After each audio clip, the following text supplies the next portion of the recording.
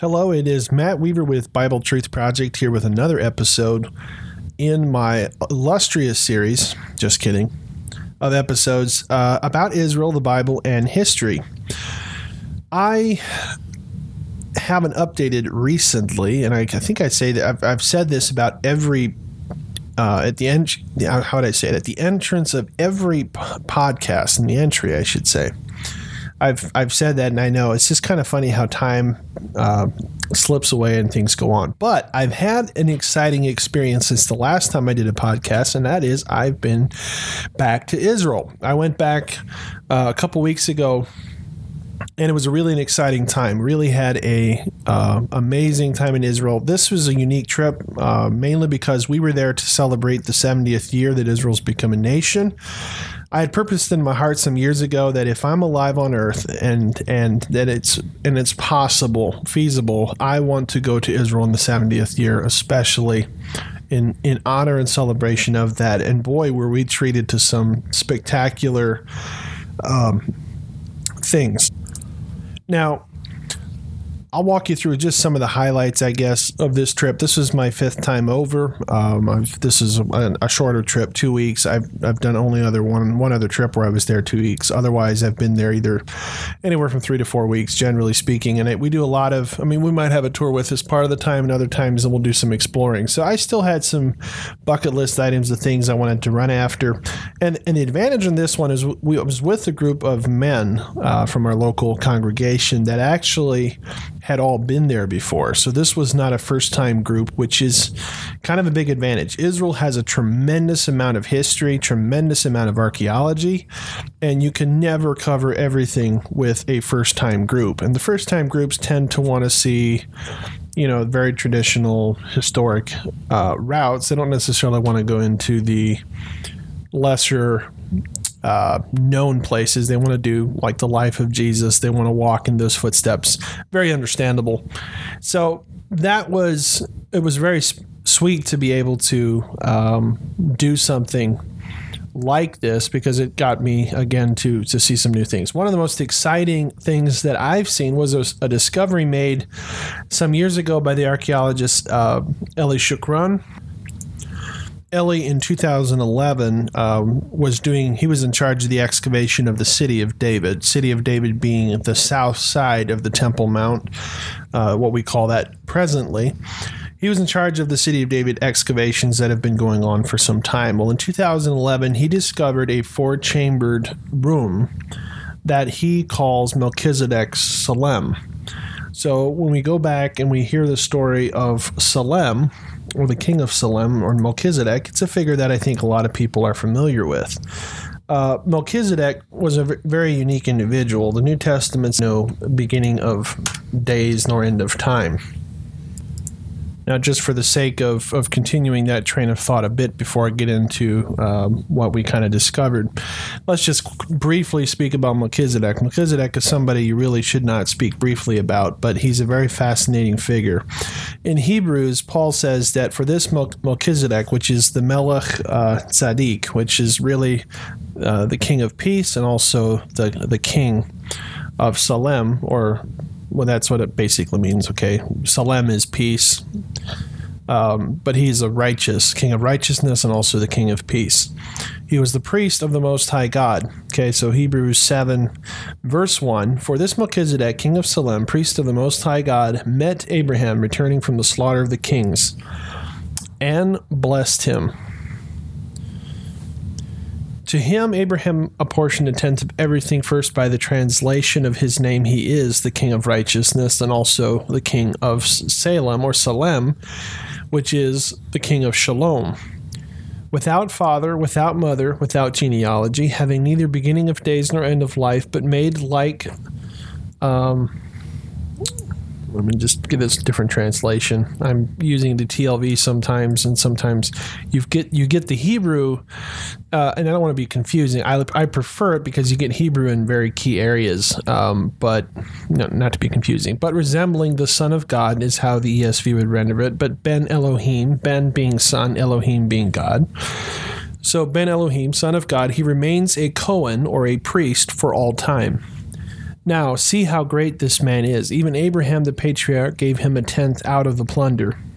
Indeed, the sons of Levi who received the priesthood according to the Torah commanded to collect a tithe from people, that is, from their kin, although they have come out of the loins of Abraham. But this one, who did not have their genealogy, has collected tithes from Abraham, and it has blessed him, the one holding the promise. Now, it is beyond dispute that the lesser is blessed by the greater. In one case, dying men receive tithes, but in the other, one about whom it is testified that he lives on. Through Abraham, even Levi, the one receiving tithes, has paid the tithes, so to speak, for he was still in his father's loin when Melchizedek met him. And the promise is basically, Jesus is somewhat compared to Melchizedek in his priesthood. But interestingly enough, Melchizedek somewhat stands as his own person. And if you keep reading on, the promise is basically made, he swore an oath that he would make him a priest forever. And what is he? Who is he speaking of? Jesus. Okay. So after the order of Melchizedek. Okay. So Melchizedek somewhat is separated in the Bible. Some people say, well, he's a type of Jesus. Well, in a sense, he is. But if you look at the full context of it, and I don't have time to get it in this episode, but Melchizedek really represents the Holy Spirit as a person. And this is a huge deal, especially with people nowadays. You have Unitarians who don't believe that there is a person of the Holy Spirit. They find that offensive. Well, here you actually have evidence in Hebrews pointing to Melchizedek, who is an embodied person, basically a person of the Spirit. Now, that's kind of mind-blowing because it's not something we really hear about. And I'll tell you what is more mind-blowing is to actually visit this site. So you walk into, you go into an active archaeological dig underground. There's entrances and there's a roof built over and a metal roof and there's beams and stuff. And you come down to this site. It's just above the Gihon Spring.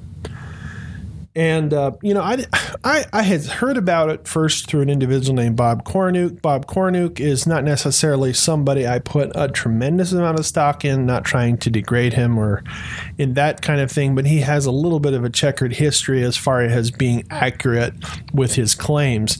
However, he had he kind of latched onto a Dr. Martin who had proposed that the actual temple was not located on the modern day Temple Mount as we see it, but located over in David City based on what he thought Josephus was saying and what archaeology was showing. I disagree with that based on archaeology.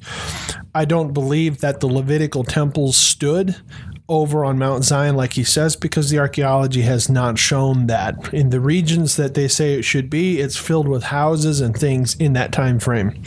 So I just don't see that as being the place. It just doesn't work archaeologically. But it did catch my attention because he showed as this earlier site being Melchizedek's temple, and this discovery was made in 2011.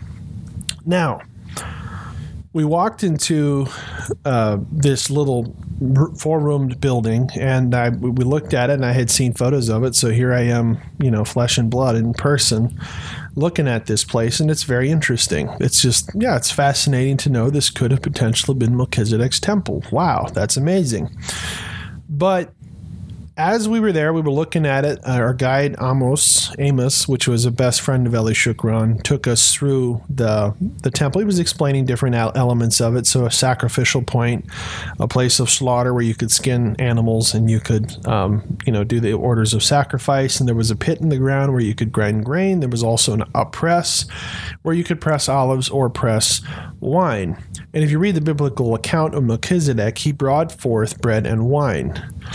So looking at the greater narrative without getting into detail, if Melchizedek is the Spirit, the Holy Spirit, he came to Abraham and promised and showed that in Abraham, God would bring about the redemption of the world. That is through the bread and the wine.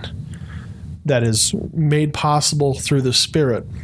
How does that work? Through the Spirit, God resurrected his Son, who gave his body and his blood, the bread and the wine, for us. And the Holy Spirit resurrected him in his own order, the order of Melchizedek, to be a priest forever in the heavenly temple for us. Now, I'm not going to get into that side of it very much. I'm just to put a little teaser out there. Maybe later I want to research the subject a bit more before I just put a full presentation in there. But after we left the site, nothing. We didn't really sense anything when we were there. I mean, you were there, you saw it. Wow, this is amazing. You walk away, and all I can say is that all of a sudden there was a tremendous awareness that we had just been in a very holy place. When I say awareness, it was just an impression. There was a overshadowing. I felt it tremendously, and I didn't quite know what to do with it. It was a tremendous feeling of we have just been in a very holy place, and God wanted us there for a very, very specific reason. Some of the others didn't necessarily sense that, although others did. Some of them really felt a strong presence that was with that. One of the individuals was really just teared up and cried for a long time, for probably over an hour, because it just hit him that God is holy and separate. But there was something special attached to it, and it was a special, I guess you could say, pouring out of the Spirit upon us in a different way, an unusual way. All I can say is it had the same feeling as when the Lord baptized me in the Holy Spirit. Not trying to be controversial, but in the sense, I mean, I had that experience, and I'm not ashamed of that. It was a tremendously powerful experience, an experience that changed my life forever, and I've never been the same since that. Well, it had the same feel to it, so I knew that this was the Holy Spirit wanting us to understand that this is a very special place. So I kind of let it there. I wasn't really sure what to do with it. Just quite frankly, I wasn't sure what do you make of it? What is this? Is the temple there? This was Dr. Martin Wright and Bob Cornuke. Were they right? The temple was there. And what I kind of discovered in my preliminary findings is there's several verses that indicate several different things. Okay, and we're just going to briefly speak about these things. Micah 3:12, and this is something Bob Cornuke pointed out, is that it prophesies that Zion, Zion is a reference to the temple or David's city, that Zion will become a plowed field. Yes, Jerusalem will become a heap of ruins, and the Temple Mount will become a high place in a forest. So basically, it says that Zion will become a plowed field. And there's references in different points, and you have to understand Zion is, on the fortress or on the point of Zion is supposedly where the temple was built on the hill. Well, when you think about that a little bit, the Levitical temples, the way I understand it archaeologically and everything, it makes sense that they were on a different location. I tell you why. See, Melchizedek's temple was something that Melchizedek used, and when he was no longer present, for whatever reason, it's a side of history we are just not privy to. God has not revealed it to us. I think there's many things that God is and knows and did of things that happened on earth and whatever that we have no idea. We just simply don't know, and we don't see it, and we don't need to. He didn't reveal it to us for a very specific reason. But we know that Jesus manifested himself before he became a man, actually born as a man. He manifested himself as a man to Abraham, to Gideon, to Israel. He manifested himself in the flame of fire, the pillar that led him, as the rock that followed them, is what it says in different places. There's just a lot of different information, and it shows that Jesus was in this mix all along. Even at Sinai, Paul says that it's a law that was given by angels. And so they saw a visible form of God when he met with them. Well, who is this form? Well, it obviously seems to have been the pre-incarnate Christ. And then there's a flip side. When Jesus is on earth, he meets with who? Moses and Elijah on top of the mount, and reveals, he's glorified, and they're seen together again. So it's kind of interesting. Those are just some parallels that you can look from that standpoint. But coming back to this place, with what I had experienced, I realized there's a tremendous connection here that the world is not seeing, and that God is reserving only for people he deems, I guess you could say, worthy. I certainly don't feel worthy to have experienced this experience. I don't know how many people have been into that temple area. I presume it's been maybe thousands, but probably only hundreds, since it's an active dig and very few people are allowed there. But I really don't think they know exactly what they have.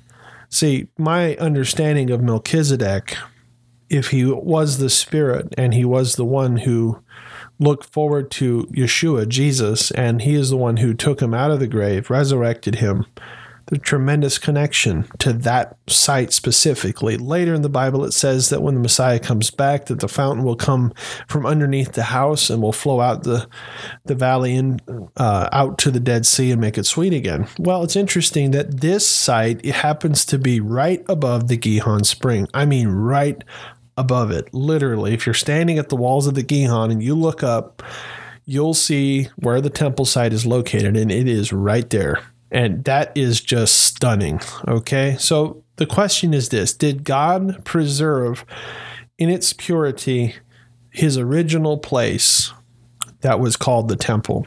Did he? Did he preserve it? See, the Levitical temple sites were defiled many times.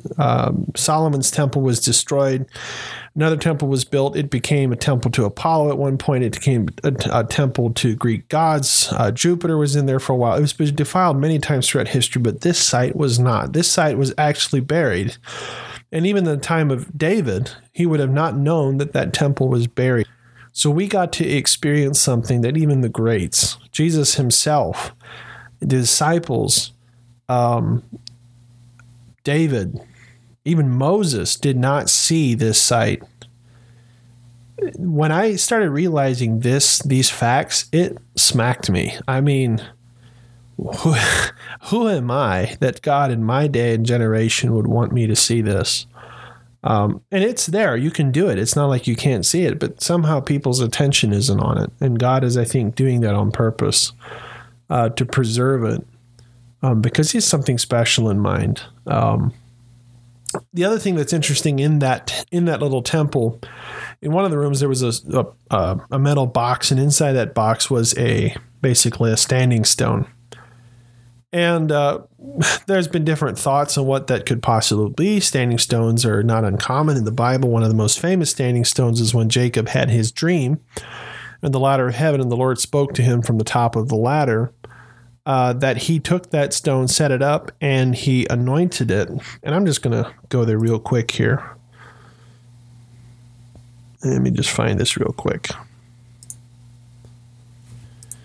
Okay, here it is. It is in Genesis 28. Jacob, okay, I'll just read a little bit of context. So basically, I'm just going to read this. Jacob left Beersheba and went towards Haran. He was getting away basically from his brother. He happened upon a certain place. So it's not that specific exactly where this took place. Okay, it gives a region, but as time goes on, there's different regions are called different things. And so it's when it comes to patriarchal places, we can't necessarily pinpoint it, except for like Beersheba has always been Beersheba. But he happened upon a certain place and spent the night there, for the sun had set. So he took one of the stones from the place and put it by his head and lay down in that place. He dreamed. All of a sudden, there was a stairway set up on the earth, its top reaching to the heavens, and behold, the angels of God going up and down on it. Surprisingly, Adonai was standing on top of it, and he said, I am Adonai, the God of your father Abraham, the God of Isaac. The land on which you lie, I will give it to you and to your seed. Your seed will be as the dust of the land. You will burst forth to the west, to the east, to the north, to the south, and in all the families of the earth. In you, all the families of the earth will be blessed, and in your seed. Behold, I am with you, and I will watch over you. Wherever you go, I will bring you back into this land, for I will not forsake you until I have done what I promised to you. I just want to briefly just stop and just look at this one thing. You know, God promised to Abraham the same thing, but to hear He's promising the same thing to Jacob. He promised it to Isaac as well. But he said, I will give it to you and your seed, but your seed will be as the dust of the land. Okay? So spread out to the four corners of the earth, and in all the families of the earth you will be blessed, and also in your seed. So in all the families of the earth, obviously through Messiah, we have the option to be blessed. But I also believe it's seed. I believe that God genetically tied us to Abraham so that all the world can be blessed. Now, I can't prove that now, except for it was actually a counter argument, and I think I mentioned it in an earlier episode that somebody made as well. Hey, I mean, technically we are all probably have some genetics of Abraham. If you do the math, it's nearly impossible for not every last human on earth to at least have some traces of DNA perhaps to Abraham. That is when the light went on and I saw, aha, that is what he was after. He wanted every family of the earth to join in the blessing of the redemption of the world. And we know that happened through Messiah. Jesus came and he is doing that. But there's also that pulling back genetically. And those are, maybe you can say those are theories. I realize that. And I'm not out here trying to say this is what it is. I'm just saying, look at what it says. It says your descendants will be as the dust, as the stars of heaven. Hey, you do with what it is. God knows what he's doing. He's going to fulfill the promise, not me. I don't have to worry about that, but he will. So at the end of time, we will see, was I right? Was I wrong? It doesn't matter. God is right. His ways are his ways. Anyway, next he says, so he was afraid and said, how fearsome this place is. This is none other than the house of God. This must be the gate of heaven. Early in the morning, Jacob got up, took the stone, and he had placed by his head. He set it up as a memorial and poured oil upon it. And he called the name of that place Beth-el. Okay, Beth meaning house, El, God, house of God. Though originally the city's name was Luz. Okay, so don't exactly know. I know there's references at one point that Jerusalem was called Luz, but there's also another place in the north called Luz and Bethel, about 12 miles north of Jerusalem. So a little bit of question, exactly where is this at? And what I found is I thought there was no question. I've been in Israel many times. I mean, Bethel is Bethel. I've been there many times. I've seen the place where supposedly the stone was at. There's like a little monument there. It's not like the stone's in there. But anyway, in this temple, there's a standing stone. And it's interesting in the context here that he says, this is none other than the house of God. And then he says, he calls that stone and he says, let me just see here. Where was it again? Wherever. Here, let me just see.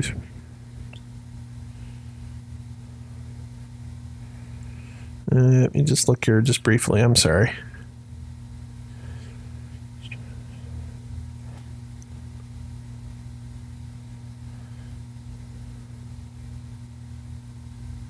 Okay, there it is.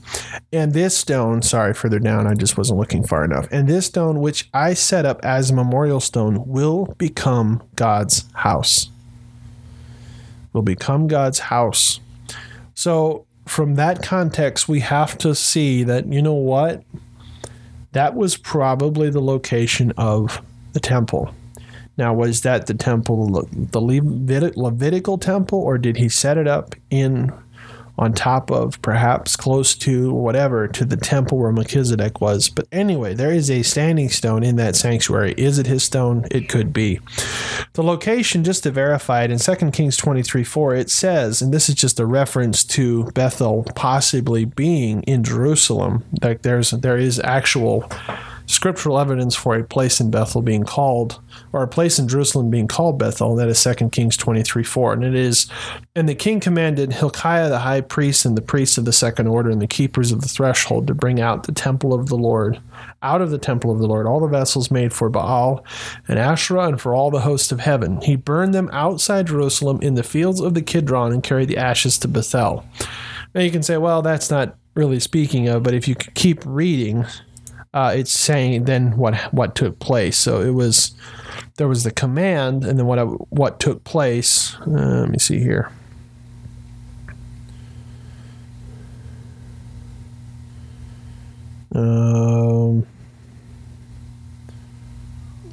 just double check. 23:4.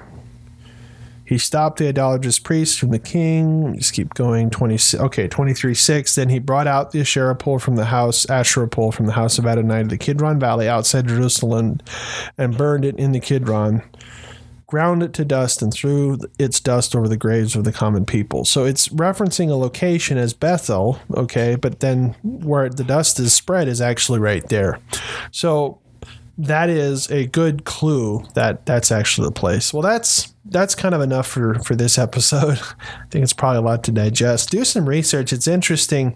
All I can say is that it absolutely changed everything for me. I cannot explain exactly everything about it, and I'm sure there's plenty of people who think, that's just phooey, who cares, it's not important. All I know is God wanted me there. He wanted me to see that. He wanted me to begin to understand something, because I truly believe when Jesus comes back, there's going to be so many of this type of stuff that he will show us that he had done as a way of legally tying up our salvation, but also that's just the way he is. He's God, and it just proves him as God. No man could have planned this well enough. So blessings to you, and as we enter to Hanukkah season, or Christmas as we could call it as well. Hanukkah is the festival of lights. It is most likely the time when Jesus was conceived by the Holy Spirit. So as we enter the time when the light of the world came and was conceived as a man, celebrate our Savior, Yeshua, Jesus, for he is worthy. Until next time, God bless.